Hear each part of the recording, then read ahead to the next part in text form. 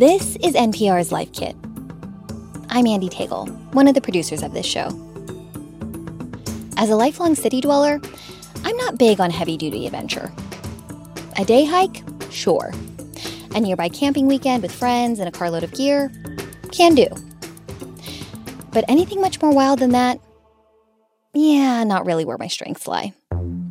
When I went off to college, for example, my parents half-jokingly gifted me a book titled Be Safe: Simple Strategies for Death-Free Living. I have, in fact, put myself in more than one precarious scenario with a toaster oven. But if I'm being honest, it's more than being a bit accident-prone that holds me back from big adventures. It's fear. Those constant what-ifs, what next, what nows. Bear Grylls is more familiar than most with that sentiment. Fear has been a huge part of my life, and I definitely feel it all the time. It's a part of my job. It was a part of my job through the military. It was a part of my job on many expeditions. Bear is the host of the show Running Wild with Bear Grylls, and is arguably the world's most famous survivalist and adventurer.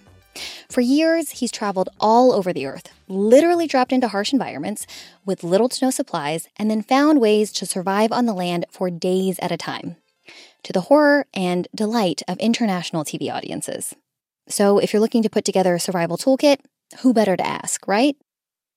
For me, I kind of prepare always with nothing. I like it. If you got nothing, how are you going to just get a simple blade? What can you use? Maybe we can use this bit of rock and smash that, and that will create a blade.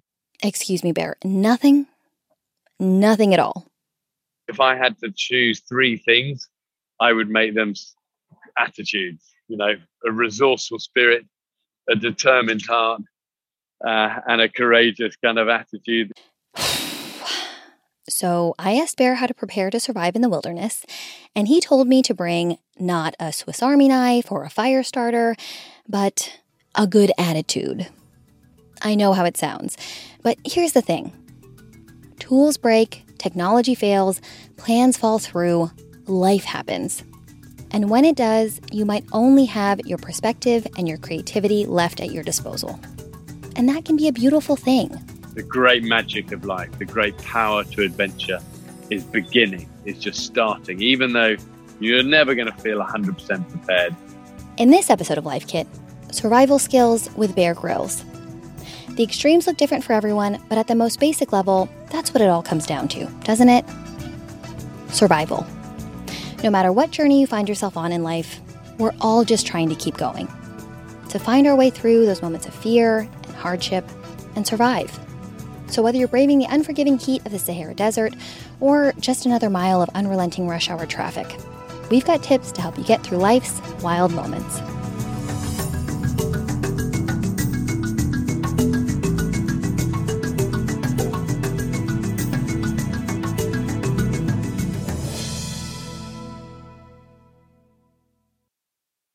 So, while not all of our listeners are climbing Everest or partaking in other extreme outdoor activities, we all have those wild moments in life where we're not sure how to adapt, or we ask ourselves, how am I going to get through this? So with that in mind, we're really excited to talk to you today. We love to talk to you about the new season of Running Wild and also get some of your favorite survival mindset tips for the outdoors and beyond. I want to start by talking about fear and panic. After having just watched a ton of your episodes, it comes up a lot for me. You jump out of planes, you've been bitten by snakes, you've gone to absolutely extreme lengths to stay hydrated in harsh environments. A famous episode involving urine and the snake skin comes to mind. We'll leave that there. Bear, does anything scare you?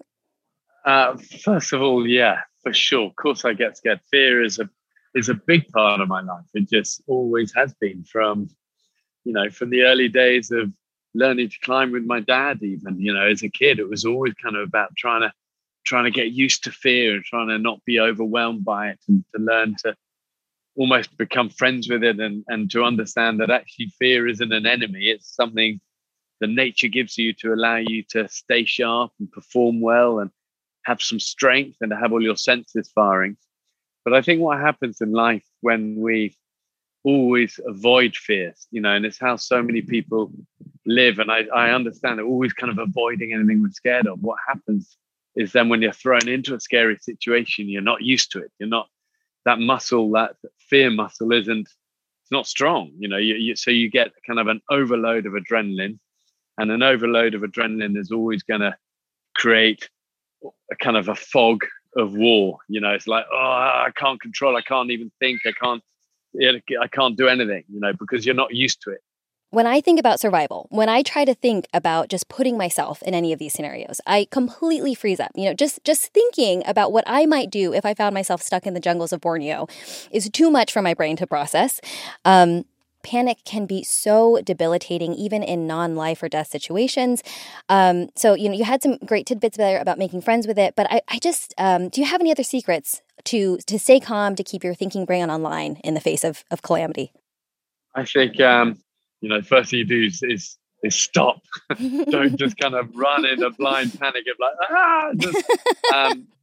STOP, stop, and then T for take a beat. Just step back from it, just look at it, and then observe, and then kind of look at all the things. Don't fixate on one thing. Look around, just look at your surroundings. You're going to see escape routes. You're going to see alternatives and options, and then the final STOP is P. Come up with that plan. So you stopped, you take a beat, you observe, and then you come up with a plan. And I think that's what I always know in my brain. It's not complicated, but it's simple and gives me something to focus on in those adrenalized moments of fear.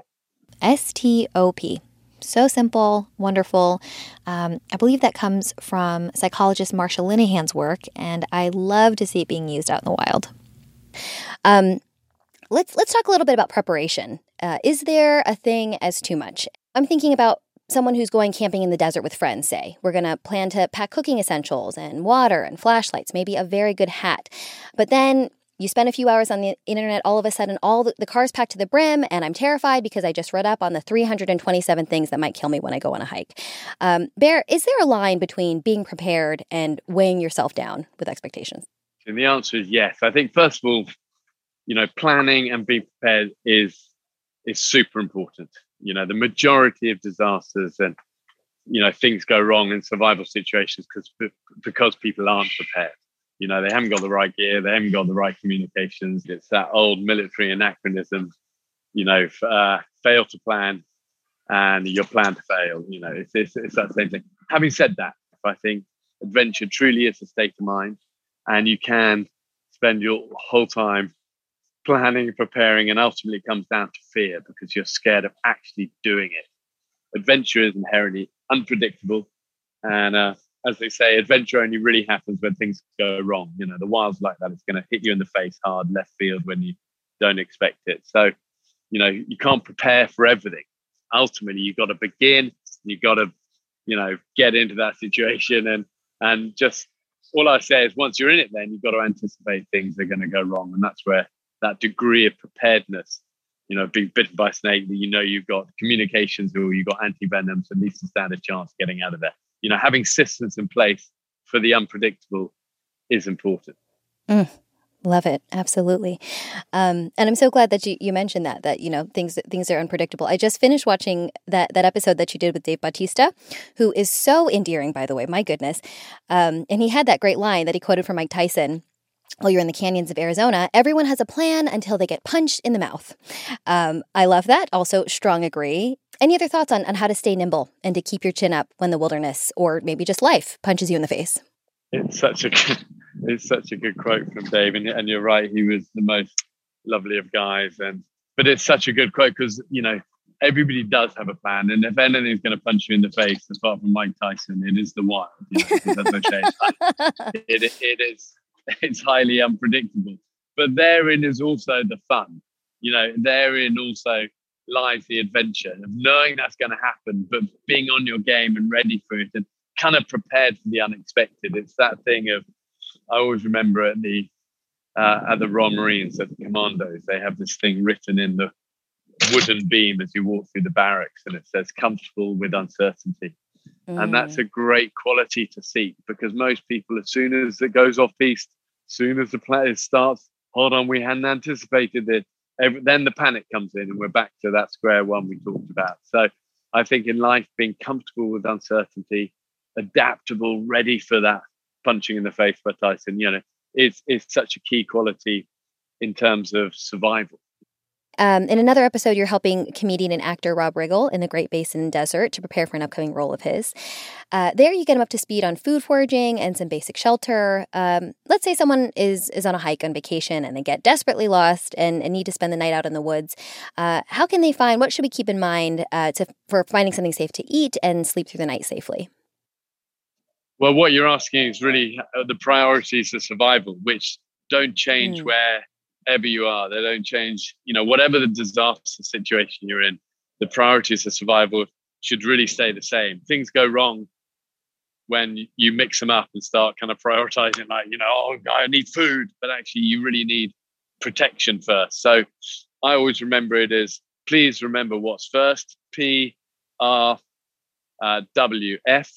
Number one is protection. Please stands for P for protection. You've got to protect yourself, whatever the danger is. It might be avalanche. It might be other cars on a highway. If you're just broken down on a highway, it might be rising water levels. It might be, flash floods, whatever that imminent danger you're in. Number one is protection. Number two, please remember, number two is rescue. You've got to set yourself up for rescue. It's no good protecting yourself from the snowstorm, being in the snow cave, but nobody knows where the hell you are when they come searching for you. So you got to set yourself up for rescue. It might be a big SOS in the sand. It might be signal fire ready to go. It might be flags outside or skis outside a snow cave so people know where you are. And then W and F, water and food, but water first. You can survive for a month without food, but you can only survive a matter of days without water. So don't be eating a lot of meat if you haven't got water. It's going to burn up fluids in your body. So water first, and then once you got the water source, then you can focus on finding food. So there you go. Please remember what's first: protection, rescue, water, food. Love all these acronyms, Bear. Thank you. Well, on that note, let's start getting prepared so we can have some fun. Bear, what should be in every person's survival kit? Friends who backpack have a gadget for everything, it seems, but if you're in an emergency, you might not have that fancy piece of equipment on hand. If someone needs to carry, let's say, 3 things with them at all times, what should they be? What do you always have on you? What do you have on you right now? First of all, it does depend on where you're going. Right. I think it is kind of, in terms of survival, horses for courses, you got to plan accordingly.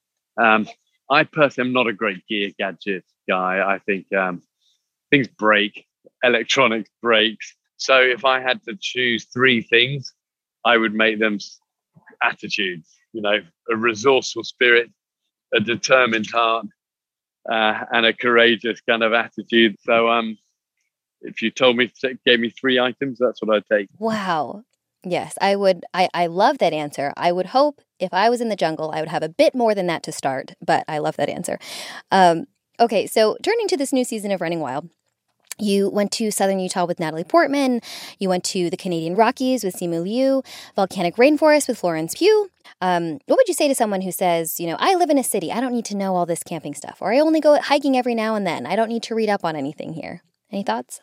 Hey, great, but just remember, every person I've ever met in my life who's found themselves at one point in an absolute nightmare survival situation, whether they're fallen through the frozen lake or got broken down in the middle of the desert. Whenever I've met these sort of people, they almost always say the same thing to me, which was, I was that guy or girl that always said, it will never happen to me. And therefore I say, go for it. There's no rule book. Nobody's putting a gun at your head saying you've got to be prepared. But you know what? Life is like that analogy. It's unpredictable and you never know. And it's kind of fun to be prepared and to be trained. And it's deep in our DNA to have an adventure spirit and have some skills. And I find people kind of want that. Everybody, we want to know that if it all went wrong, we stand a fighting chance. And it's always good. In any scenario, it's good to expect the unexpected.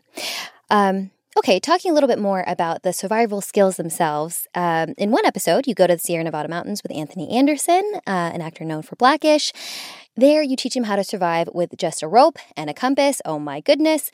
Can we talk a little bit about the absolute basic tips for navigating the wilderness when you don't know where you are?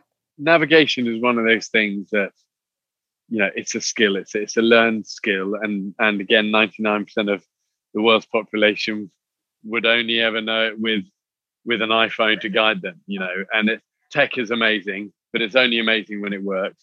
And for people in a disaster situation, the first things that happen is the batteries fail, tech gets wet, and cell reception goes. So navigation is a old skill, as a key skill, but it's actually pretty simple, and even if it's as simple as knowing that if you're lost, head downhill until you find a stream, follow the stream until it becomes a river, follow the river until you find civilization, it tends to be around the water sources. So, it can be as simple as that, and it can become as complex as really learning how to do back bearings with sort of, compasses and maps and all of that. But, so I think people often feel ill-equipped for simple old skills. I think navigation is one, and tying knots, ironically, is, I get a ton of really sort of alpha guys who always, often will say to me quietly, I feel like I should know how to tie the roof rack on properly, but I just don't know. I'm always fumbling around. I don't know a knot, the word. Just tell me something simple. But simple things, same in navigation, can save you or save your family in a crisis. So much good stuff here, Bear. A question I have for you is, how does this work affect your everyday life? I'm picturing you walking into the grocery store after having just eaten, say, one raw fish for dinner in the forest. And I imagine you probably feel some big feelings walking through the seafood section or the produce section. What big life lessons do you take away from these experiences? And more broadly, how can a survivalist mindset help us in our day-to-day lives? I think like I said, it's a state of mind, isn't it? Adventure, being prepared, all of these things. It's a state of mind, never being in neutral, always kind of just living alert, I think is a good way of living. In terms of my day-to-day life in the grocery store, I'm not like, I'm not like in survival mode 24/7. I'm not, despite people's sort of expectations and sometimes my own children's mick taking, who are always sort of going, Papa, you're always in survival mode. But it's not true. I'm not actually. But they like to think I am. But so I'm not wandering around the grocery store in my, loincloth, sort of ripping off sort of hunks of meat. But I'm a dad. I love all the normal stuff of family life. I know my work. I know what I'm okay at. I love in at the deep end with Running Wild and with these guests, and we'll give it our all in these jungles. But when I'm home, regular guy and just hanging out, and 3 boys, a great wife, and we're kind of back into life. Having said that, I am just looking now at what I'm about to cook for dinner, and it is a very big slab of raw liver and steak. So that I'm actually excited, because tonight I'm not eating with the family, and I'm going to eat the whole thing with my hands. I'm going to cook it, but I'm going to eat it with my hands because I'm away from the family, and it's one of my guilty pleasures. Last question is just getting back to the basics. So I know we covered a lot of basics here. Thank you for all of your help. Just to wrap up, what are your 3 biggest survival tips everyone should know? I think number 1 is being resourceful. I think it's a lost skill for many people, but that ability to be ingenious with the everyday items, what's one man's trash, another man's treasure for a survivalist. I think having a resourceful spirit, you might not have rope, you might not have knives, you might not have a machete or a lighter or matches, but you got to be resourceful. I think that's something modern man's kind of lost a little bit. We're kind of so dependent on the correct gear. So I think resourceful spirit. I think an ability to walk towards the difficult, which is really what courage is. Courage is always quiet. Courage is always difficult. But courage always says, keep moving forward towards the scary stuff. And then finally, that never give up, attitude, that dogged, determined, never say die. It conquers everything. If you only have to have one thing, not 3, this would be the one. That NGU, never give up. It's the thing that sets survivors from those who don't make it apart. It's not skills, not knowledge, not talent, not, any of that stuff. It's all about never give up. So that fire inside, that God-given flame that can keep you going through hell and back. I love that so much. As you have said before, that really stuck with me. I can. That sounds like that never give up attitude that you're talking about. Bear, thank you so much for your time today. No worries. You take care.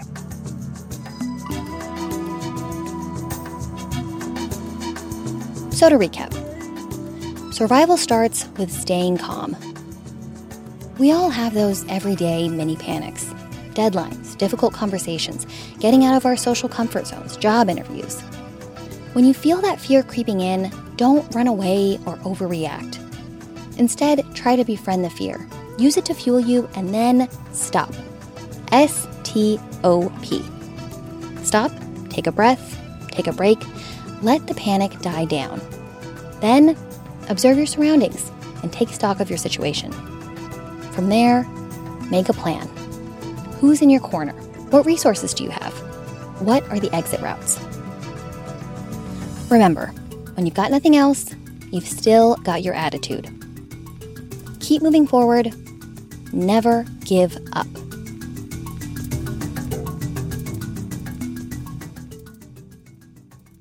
For more Life Kit, check out our other episodes. We've got one on how to start camping, another on emergency preparedness, and lots more on everything from parenting to mental health. And if you love Life Kit and want more, subscribe to our newsletter at npr.org/lifekitnewsletter. Or if you're looking for a way to support this show, please consider joining Life Kit Plus. A Life Kit Plus subscription allows you to unlock an exclusive Life Kit feed without any sponsor interruptions. You can learn more at plus.npr.org/lifekit. And a big thanks to all of our subscribers out there listening now. We appreciate your support. And now, a completely random tip. This is Deb Hennessy, Boise, Idaho. And I have an app that sends alerts whenever a charge is either pending or actually hits my credit card. And this allows me to monitor what's coming in. And if I see something that I don't recognize, I immediately question why that is being charged. Sometimes it's legit and sometimes it's not. If you've got a good tip, leave us a voicemail at 202-216-9823 or email us a voice memo at lifekit@npr.org. This episode of Life Kit was produced by Michelle Aslam. Our visuals editor is Beck Harlan. Megan Kane is the supervising editor. Beth Donovan is the executive producer. Our production team also includes me, Andy Tagle, Claire Marie Schneider, Audrey Nguyen, and Sylvie Douglas. Our intern is Vanessa Handy. Audio engineering support from Stacey Abbott and Patrick Murray. I'm Andy Tagle. Thanks for listening.